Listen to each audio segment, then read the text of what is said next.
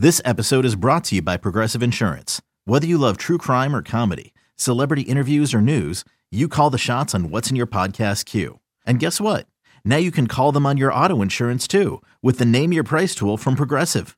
It works just the way it sounds. You tell Progressive how much you want to pay for car insurance, and they'll show you coverage options that fit your budget. Get your quote today at Progressive.com to join the over 28 million drivers who trust Progressive. Progressive Casualty Insurance Company and Affiliates. Price and coverage match limited by state law. You could spend the weekend doing the same old whatever, or you could conquer the weekend in the all-new Hyundai Santa Fe. Visit HyundaiUSA.com for more details. Hyundai, there's joy in every journey. I mean, let's not forget, as good as these games were, we're still going to have some of the naysayers about the WBC. And I think really it's naysayer if you are or you are a fan or part of the organization that lost somebody. Of course, we lost Edwin Diaz. We just went over that last episode. Nobody's ever going to forget about that. We lost him to a celebration. Unfortunately, out for the entire season. And then Hanno, what just happened the other day? Yeah, another unfortunate injury, something that's going to affect the Mariners, I would say, because Jose Altuve got hit in the hand and hurt his thumb, and has had to have surgery and will be gone for up to 2 months. So that is big, and with the Astros already kind of snake bitten with injuries. Alvarez hasn't played yet this year. Brantley's on the shelf. He hasn't played much. So, it's time for the M's to get cooking and off to a hot start here with the season coming up with the Astros being hampered by injuries. Yeah. With Altuve out or whoever goes out on the Astros, the only thing I fear is them pulling another prospect from the farm system out of their ass, and then they're an automatic all-star. But I will take my chances of not having Altuve in the lineup probably, until close to June. But the one thing that you can't let the Astros do, and I'm talking to the rest of the American League, not just the Mariners, is let them, surf on by without this injury. Because let's just say they're running away with things again, and then you add Altuve, then it's even worse. So it is very important to take care of business, and for the other teams playing Houston, take care of them now, because how hard Altuve is to get out. Don't let the Mariners series last year against them, represent what this guy is. I still feel like he is like the toughest out in the game when or the most annoying out in the game. It kind of reminds me of a Jeter, how tough Jeter was to get out. I'm sure this was what people felt about like Ichiro or Edgar. The guy just beats you all the time. We've seen it. Yeah. I mean, he's a pest of an at bat. I mean, he gets base hits on balls. He's very clutch. He hits leadoff homers to start games off. I mean, we all know this. I mean, he's an incredible talent that is the catalyst for their team. And with him going down there, and the Mariners notoriously as a slow starter of a team, they need to get cooking early. Yeah, get cooking, stay out of the holes. I mean, we got the good pitching, so I'm not so worried about it this year. I mean, we had the good pitching coming out last year, but we have some dominant pitching. We'll get into that in a second. But what do you think your ultimate close is on this subject of Altuve?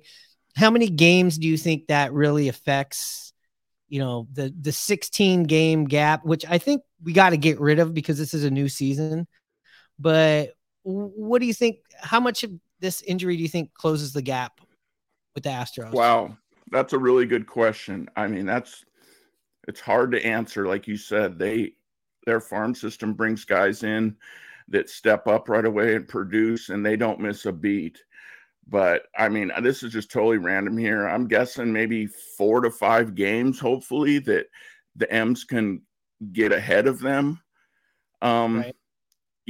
But I mean, like I said, we cannot rely on this 14-game winning streak like we had last year when we started slow. We need a good hot start, and we need to put the pressure. I'd like the Astros have never been the chaser, and we're always chasing them. So it really intrigues me to see if we can get off to a hot start and see if they can chase us.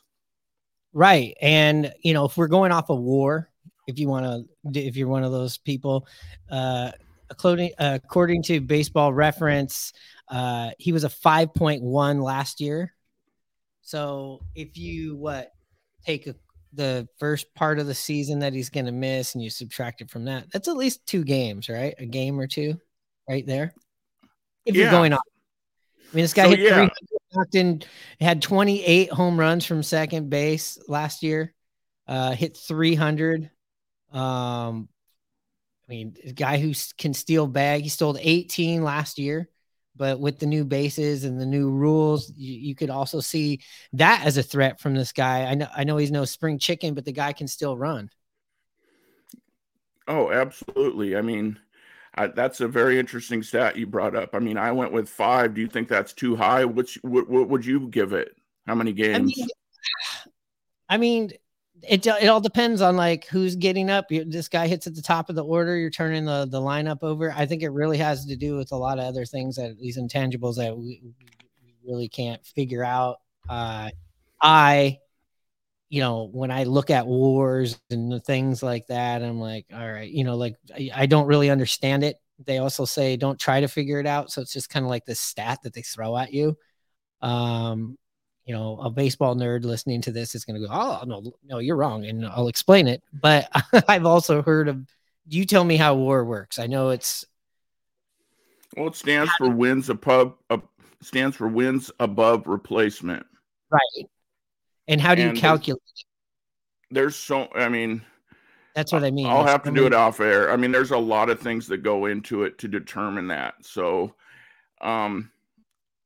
I'll give you a tutoring session some other time. Okay, maybe we'll record it and put it up. We'll get some feedback from the listeners that are like, I would love to talk about some of this longhand, division or whatever goes into it. But it's unfortunate for the Astros. It's an opportunity for the Mariners.